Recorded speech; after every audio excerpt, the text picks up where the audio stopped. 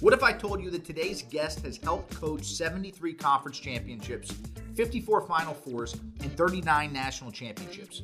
You might think it's impossible for one coach to do all that, but Dr. Jerry Lynch isn't exactly your typical coach. He doesn't coach one sport in particular, more focused on coaching and guiding athletes through the bigger game called life. He's the author of 13 books on coaching, leadership, the spirituality of sport, peak performance, and sports psychology. Dr. Lynch is also the founder and director of Way of Champions. They're a performance consulting group geared toward helping others master the inner game for peak performance. His clients have been pretty successful. Not only has he worked with top players and athletes, he's trained multiple Olympians and coaches, the likes of NBA world champion Steve Kerr and Phil Jackson. PGA Tour champion Vijay Singh says he relies on Dr. Jerry Lynch to keep him on track for being the best in golf and all of life. And former legendary basketball coach from the University of North Carolina, two-time national champion, Coach Dean Smith said, Coach Lynch is right on target with his specific, practical lessons for leadership, coaching, and winning as a champion. Some of Dr. Lynch's other books include Win the Day, Mamba Mentality, and Relentless Optimism. Dr. Lynch also has another book coming out this July, The Competitive Buddha, How to Up Your Game in Sports, Leadership, and Life. And legendary NBA head coach, six-time NBA champion of the Chicago Bulls and LA Lakers, Coach Phil Jackson said this, says, I count Jerry as a friend. He's made a difference by helping me to lead, coach, inspire, and empower my athletes to reaching their potential. This is a good time to have this book, The Competitive Buddha. End quote. When I sat down with Dr. Lynch, it was probably one of the most powerful conversations that we've had on Bring It In. I wanted to talk to Dr. Lynch about how you get the most out of people on your team. As somebody who's worked with so many elite athletes, elite performers, elite business owners, I thought that there was something there that I could learn about, and we could learn about together. I also wanted to understand how the tenets of sport transfer into the workplace. So we talked about things like competition. You want competition. You want to compete with people, not to beat them down, but you want them to inspire you. You want them to encourage you. In fact, it's a partnership of seeking together how great you can be. And the better I get as your competitor, the better you will get. Dr. Lynch has more than 30 years of experience coaching some of the world's top athletes, physically, emotionally, and spiritually. And I know this is an episode you're not going to want to miss. So let's bring it in. How'd you get into this? You don't have enough time. Neither do Start I. at the beginning. Yeah, it's like it started at the beginning on that. Yeah, like the very first day. How did you get into this? What a question. It's a good question, and it's always interesting to explore that. But it's an amazing journey, and as Joseph Campbell calls it, it's the hero's journey. You know, up and down, all over the place, and where I'm sitting today, and I don't mean geographically, but professionally and emotionally and spiritually, has been an amazing journey of confluence, coming together of all of my passion. And actually, when I read the book, The Teachings of Don Juan, many years ago as a 24-year-old, Carlos Castanedas gave me the right direction. He said, if you follow your heart, you'll never make a mistake. And so I decided to take him up on it. And I have. And it's been up and down. But the downs are nowhere near the downs when you're following your heart.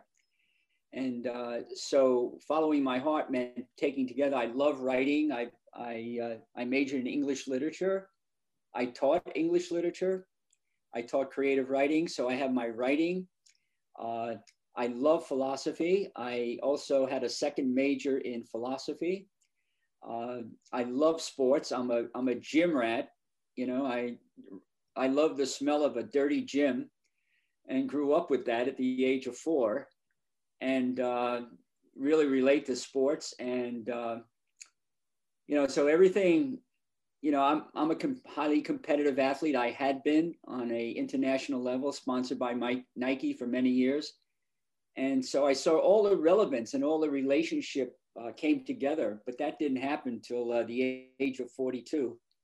And I knew I'd write books, but I never knew I'd write 14 books. And I have 2 more on the back burner just screaming at me to be written, but I can't do it until this book comes out because I don't want to take my focus off of this book, which is going to be a good one. And it is a good one. And so I just followed my heart, wherever it went, and I never gave up on it. I created a niche. So initially, I'm talked about being a sports psychologist.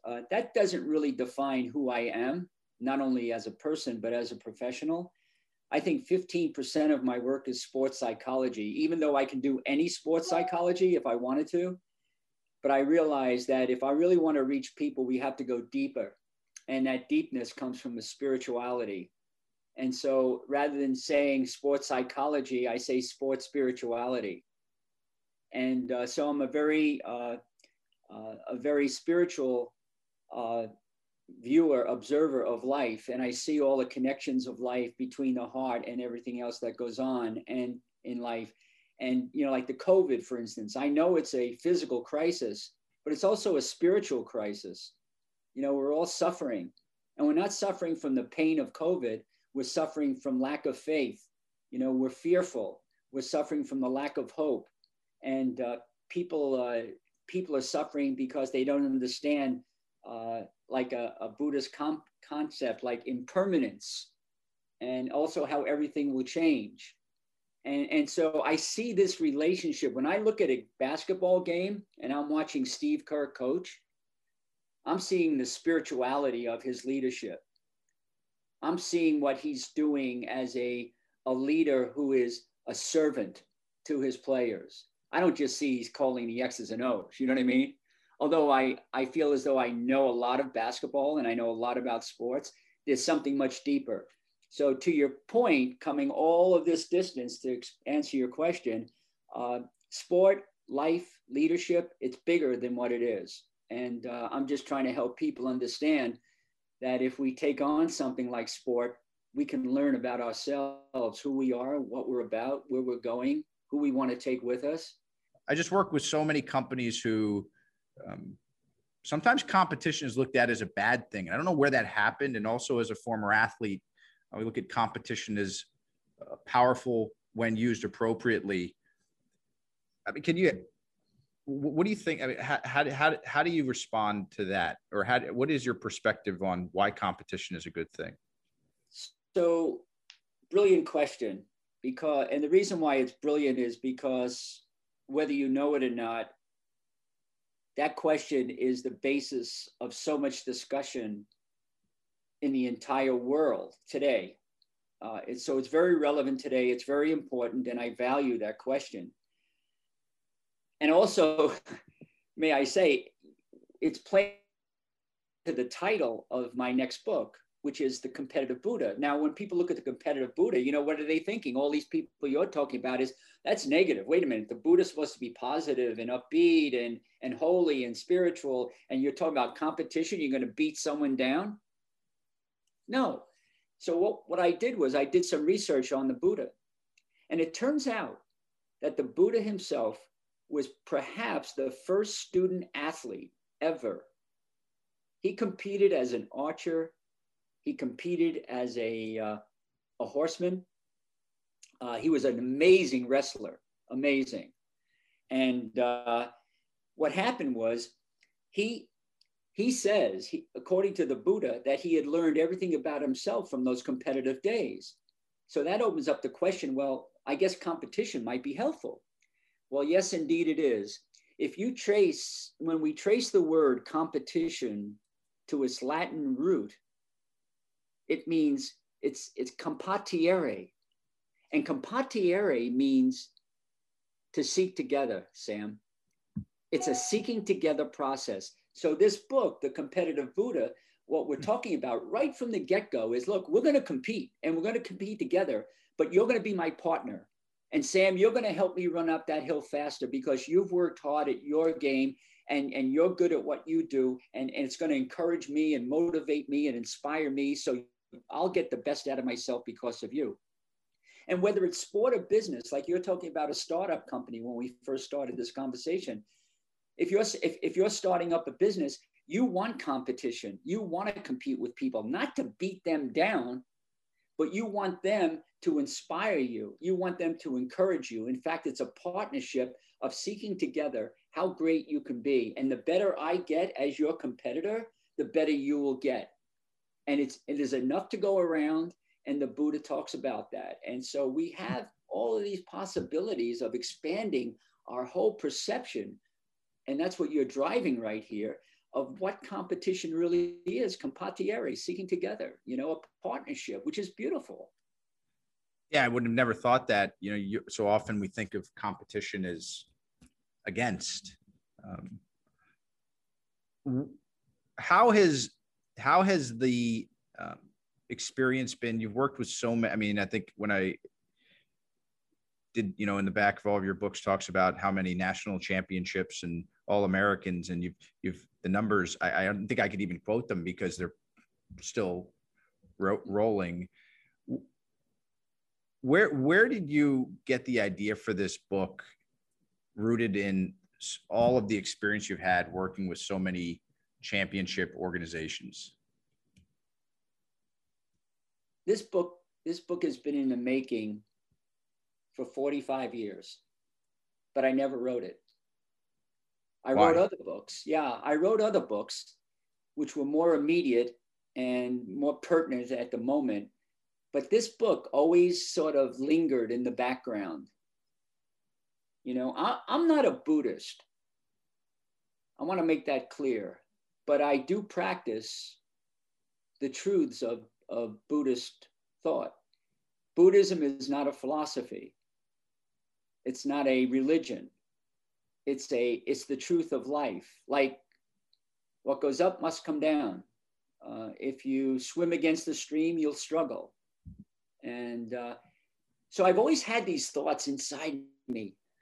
And I started using them with athletes, when athletes were struggling or athletes were forcing or pushing us, trying to make something happen. And the philosophy of Taoism, Chinese Tao, I applied a lot of that, but it didn't go deep enough in my mind. And so what I did was I started reading a lot about the Buddhist way of looking at things, like competition, for example. And I realized that when I did the research, I got up one morning, it was December 19th, 2020. And I got out of bed and I sat down right where you're looking at me right now. And I jotted down about 15 or 20 thoughts that I was having during my sleep. Next morning, I got up and I started researching it. And what I found was astounding to me, Sam. Everything that I could find, all my research was relating the whole idea of Buddhist thought to athletics, to life, and using athletics as a microcosmic classroom for learning about leadership, coaching, performance. And all of this stuff started popping up. And I thought to myself, I've never seen this before. I've always thought about it. And now people are doing this. I mean, in the book I'll just read a couple of titles to you. In the one section, Buddha and sports conversions, I'm talking about the Kung Fu nuns of the Himalayas. Nuns being athletic, using Buddhist thought. The marathon monks of Mount Hawaii, the dancing Kaizen Quakes. That's about the San Jose earthquakes, which is one of my teams. And they love the concept of Kaizen, and the mindful women of Maryland Lacrosse and Pacific Buddhist Dragons. That's a high school that's using Buddhism with sports. And I started to see all this stuff and I thought, wow, now I could really explore how I can get all of this stuff that was in my heart out on paper and distribute it to people so that people can now make the connection. Leaders in industry, leaders in the military, leaders in church groups, mothers, fathers, parents, whatever, leaders of Boy Scouts, whatever it is, what they could do now is they could see the relevancy of these truths, these values of impermanence and letting go, detachment, and how that works not only in sports, but in life. So I use sports as as the vehicle. And so we get on that train, and it transports us into deeper places inside that we never even knew existed for ourselves. Sure. Yeah, I wanted to ask you about that because so much of your writing is centered around, sports and athletics is at a core part of your audience and the people you speak to.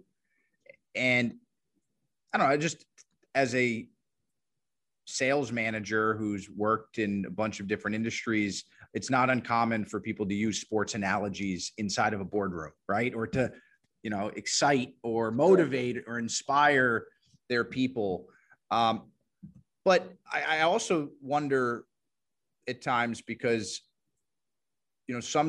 sometimes, especially today more than ever, it's harder to keep people together.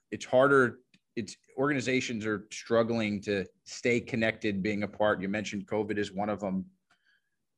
What is the most important message today from your work for business leaders who are going to be the ones responsible for developing, leading, and coaching the athletes you talk about in the future? I've done a lot, Sam, of research on leadership. In fact, I spend probably right now, today, rather than working with teams per se, maybe 90% of my work is researching and implementing leadership qualities and strategies that will help us become the kind of leaders that we really desire to be.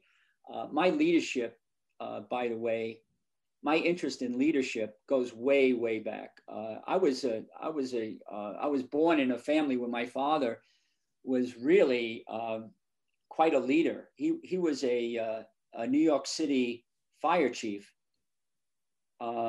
He worked down in Lower Manhattan. In fact, he had retired before 9/11. Otherwise, he would have been there. And as a little boy, as a 13-year-old, I'll just tell you this quick story.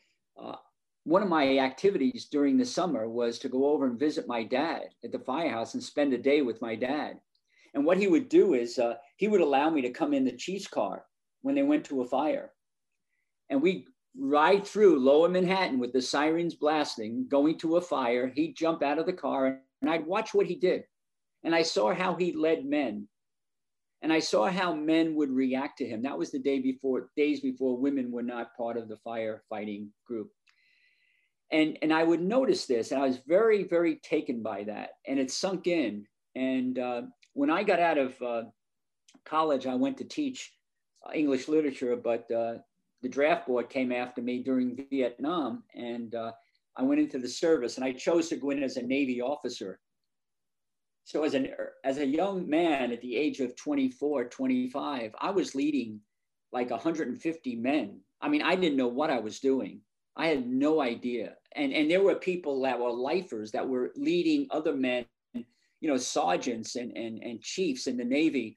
And they were leading people like for 25 years. And I came along and I just said, I don't know what I'm doing. I'm going to learn from you a lot. And so I did. I sat back and I learned a lot from that. But, to your point about leadership, I think it's simple, but it's not easy. And I want to read something to you if I may, but I have a section in the Competitive Buddha. It's called The Buddha Heart for Transformative Leadership. And what I talk about in there is servant leadership, being a servant as an attitude. Like, let's look at Steve Kerr. Let's look at Pete Carroll. How about Phil Jackson? How about any great coach that you and I know?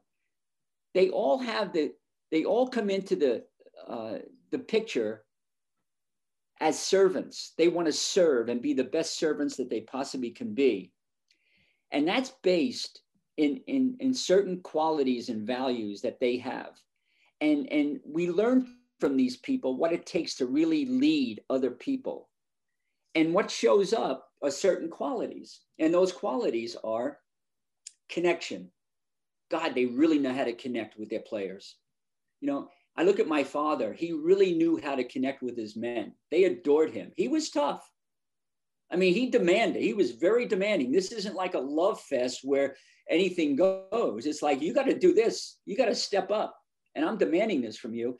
But it was done in a tone where people felt loved. They felt important. They felt valued and respected and relevant. And those are important concepts, because if I could make you feel that way, you're going to perform at a higher level. And so it comes from connecting with people. And how do I connect with you, Sam? I connect with you, you know, I'm going to say something. When you say something that's significant, I'm going to let you know it's significant. I said to you a few minutes ago, you know, that was a brilliant question, and it was. But I want to make sure I let you know that. And so my connection with you comes from the more I make you feel relevant, important, valued, empowered, respected, you're going to walk out on a plank and jump into the deepest pool as a kid than you ever would have if you didn't feel that way. So leadership is all about that connection, and connection leads to caring, and caring leads to love. Now, here's where I lose 90% of the people. Most people think, what is he talking about? Is this some weird guy from California who wants to talk about leadership and love, right? You know, I mean, it's like, come on. No, we're not talking about romantic love. What we're talking about is a deep feeling of caring for someone else, so much so that they will go the distance for you. They will get down on the floor in the basketball court on all fours and lick the dust off the floor if that's what it takes to clean it for you, the leader, the coach. And so love becomes this way we communicate. It is, by the way, love is, as a strategy, it's the most powerful success strategy in leadership of anything coming out of Harvard Business School. You go to Stanford Business School and you learn all these strategies about leadership and what have you. Love is the most important, powerful. Let me read you something. This is from my book, Win the Day. You're familiar with that. And You're familiar with the coach on that cover. Yep. As am I. But let me read you this passage. It takes a number of critical factors to win an NBA championship. Talent, creativity, intelligence, toughness, and there's some luck.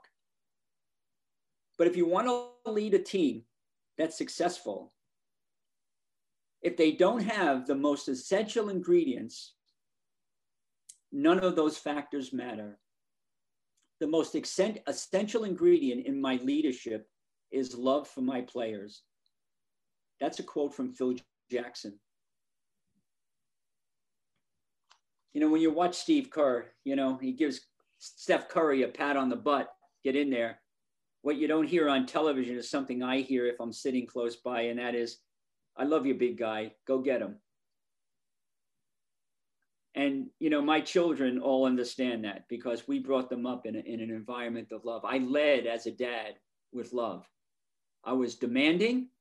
They knew it. I required certain things of them behaviorally. We set the boundaries, but they always knew they were important. They were valued. Here's another quote real quickly.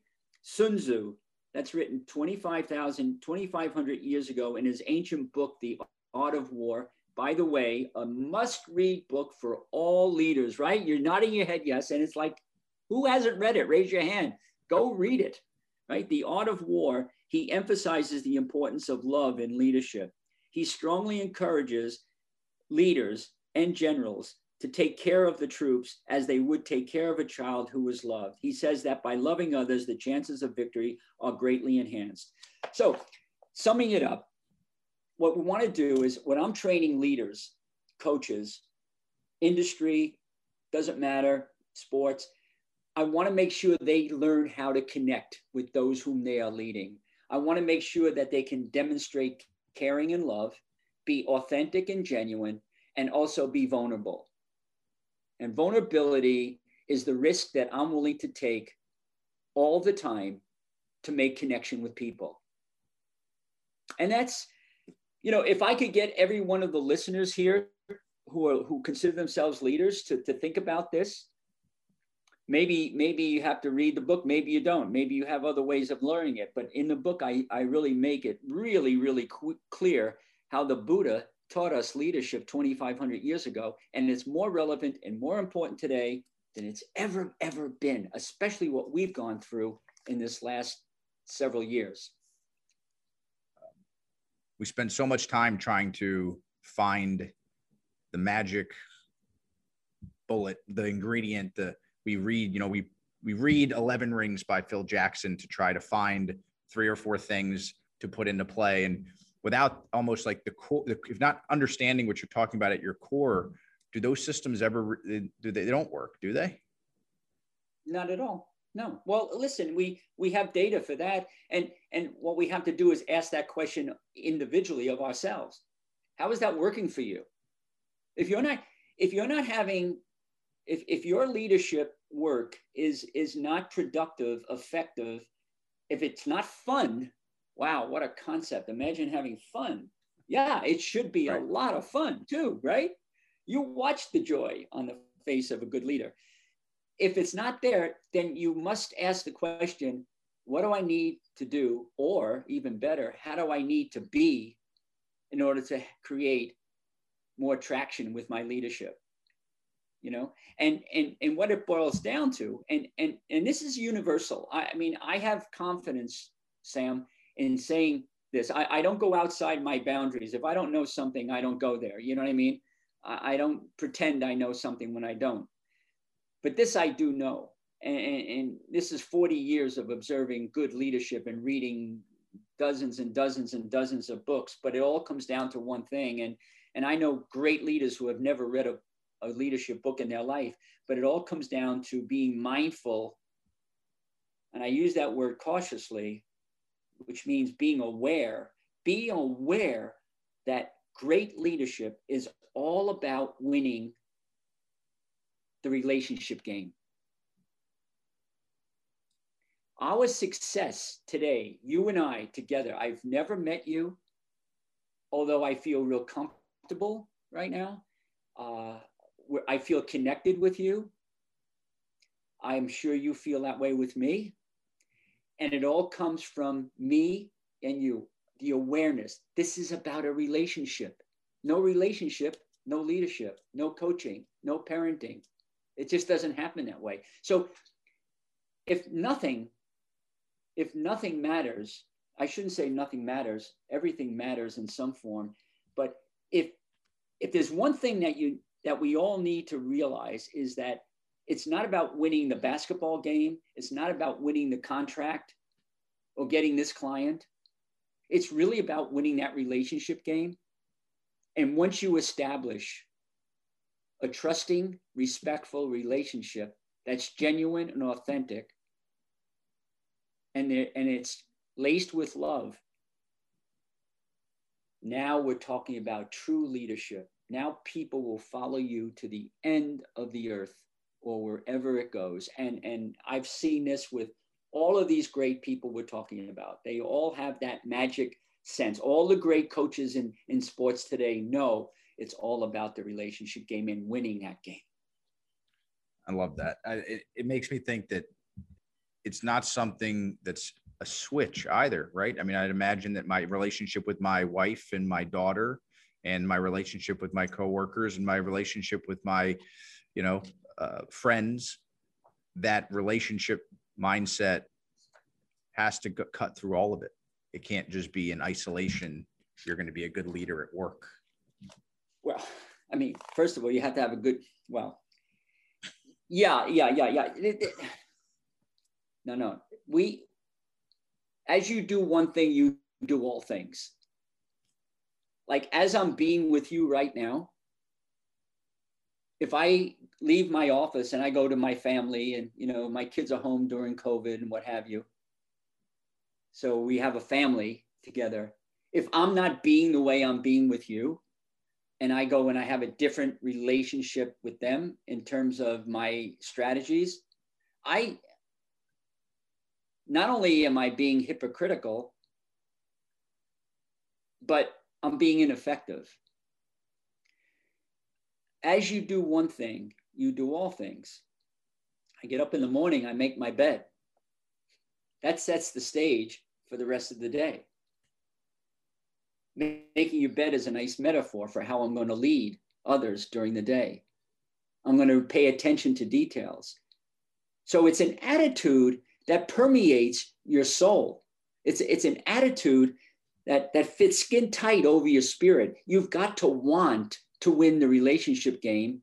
And then you need to know these strategies that I'm talking about and that I defined so well in the Competitive Buddha, a whole section on leadership.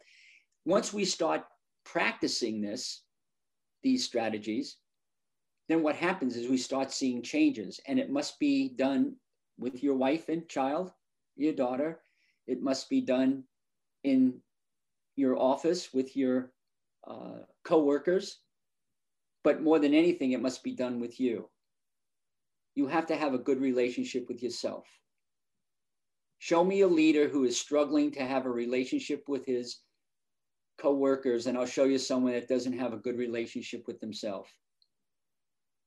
You know, it really does start there. It starts from the inside and it works outward. If I love myself, I have the capacity to love others. If I don't love myself, then what's going to happen is I'm going to be dysfunctional in relationships. I'm not going to be able to understand why someone's doing something, and I won't have one of the most important elements in leadership too is compassion. It's another wonderful thing. Phil Jackson even said, without compassion, there would have never been the Chicago Bulls. You know, they had to have a lot of compassion there. They had a lot of different characters on that team, and they had to have compassion for each other.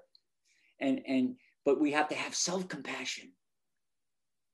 Because if you don't, and you're down in yourself, that impacts everything you do and say and how you act. So you have to have a good relationship with yourself, and you have to be good to yourself, and not like so much so that you think so much of yourself you can't think of others. But you have to take care of yourself, and it starts here. Love that. Yeah, I love it. I love it. I have to ask you just one more question, if you can, and there's just speaking directly to individuals out there who are out of work, who are disrupted by COVID, who are maybe working frontline jobs and are trying to take control of maybe their own upskilling to find the next job. And I set that up because in the beginning of the Competitive Buddha, you make the comment, Buddha brain, Mamba mind. And I want to ask, because I think there's a relevance there. You know, there's a connection there for the specific audience of the worker in our workforce today who's trying to level up and trying to keep their feet moving forward. Am I right? I mean, what do you think? Well, I think you're right. That's what I think. And your laughter tells me that. So all I'll do is I'll affirm and validate your observation. And, it's a tough time. COVID has really been an interesting time for me personally and for the world. And although in many ways it's very difficult and challenging in terms of the physicalness and the wellness and being safe and all of that, it's also a time for amazing potential growth and connection. Ironically, connection, and we're talking about social distancing. And by the way, I don't like that word, social distance. I wish they would get rid of the social distancing. Let's have physical distancing, yes, but let's have social connection. And they're not mutually exclusive. How far away are you from me right now? Yeah. But we're connecting. And that's important.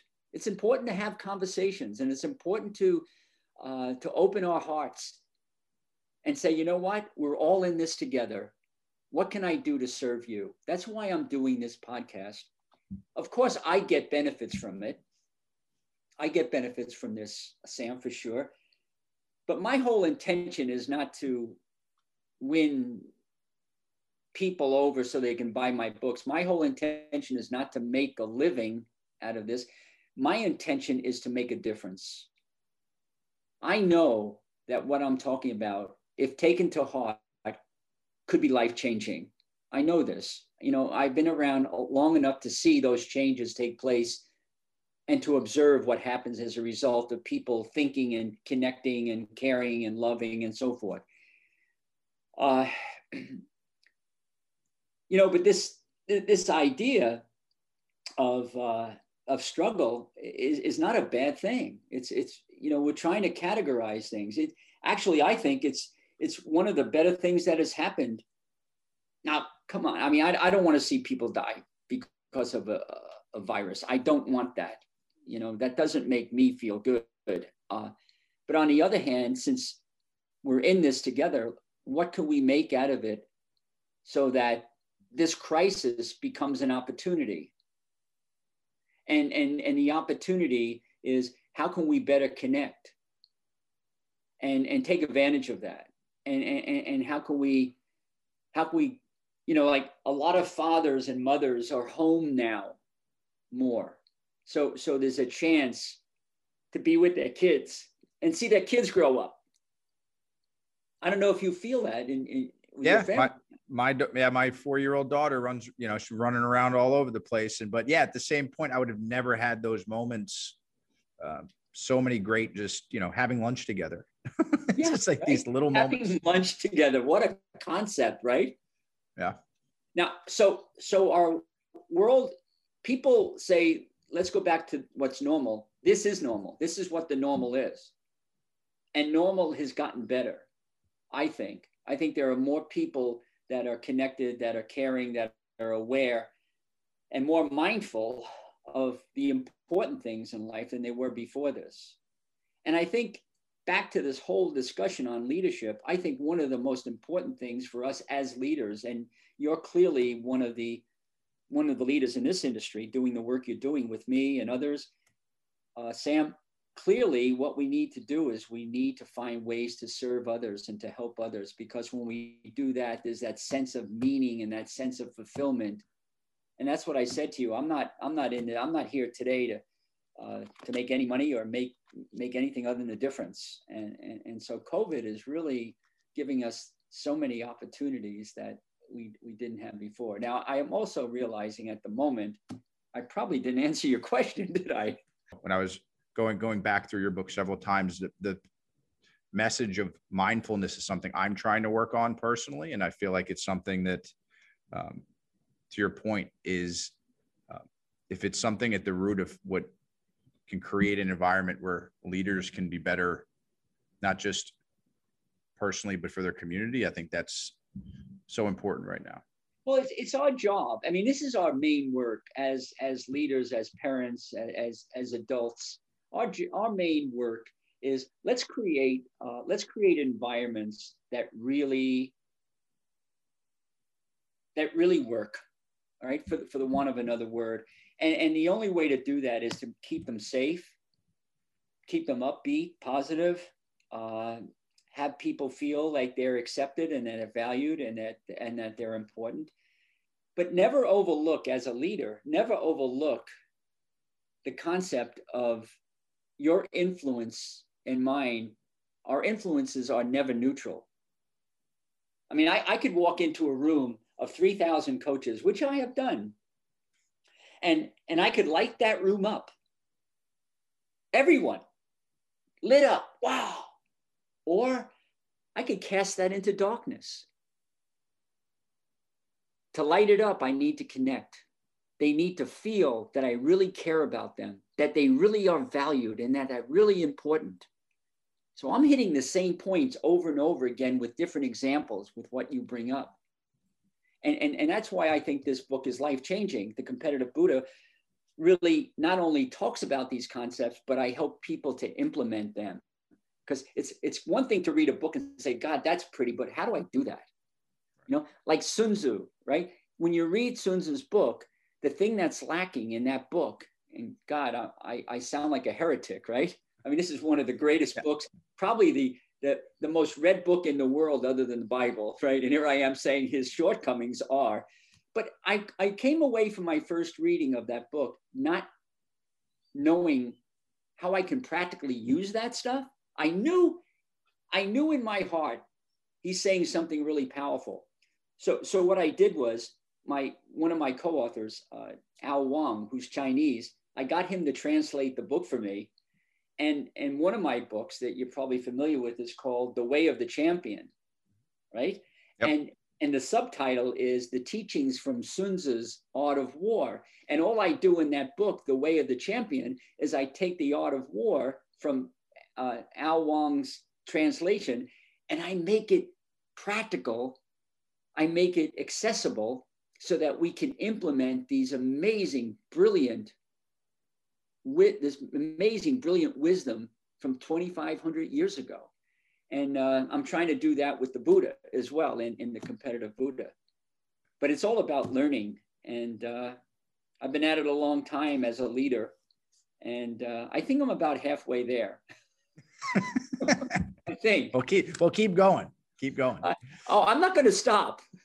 I'm not going to stop. I've opened too many doors, and I've had too much joy and fun with this. And I continue. But there's so much more for me to learn. And I really do love the opportunity to learn. I learned today just talking with you from your questions. Your questions enlighten me and open up doors that maybe I haven't been thinking about. And I hopefully this was meaningful for the people who are listening. That's my job. Great. Yeah. Thank you, Dr. Lynch. Yeah, I'm looking forward to the book's release, and we're going to put a big stack here in the office when it comes out. Really, that would be astounding. That would be wonderful.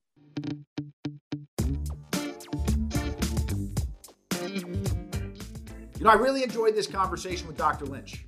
As someone who has a lot of experience in the sports world, I think it's a really common mistake to think of coaching just as a physical thing.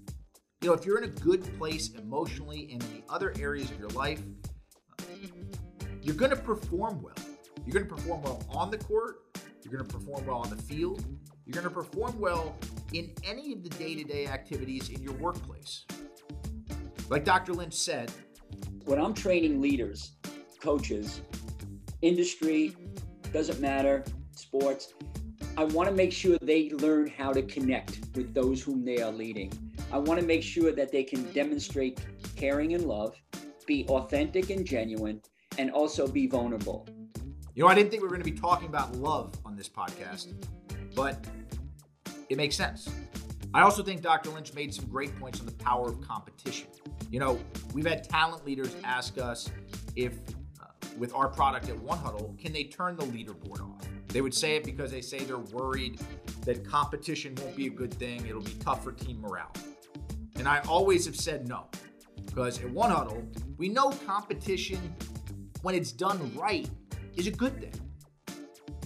Like Dr. Lynch said, the point of competition isn't to beat one another down. It's to raise each other up. A little healthy competition can help us to be our best, and it keeps us motivated and inspired whether we're playing a sport or playing our coworkers. So thank you for joining us today, Dr. Lynch. I've been a big fan of the book, so it was awesome having the chance to finally talk to you and have you on the pod.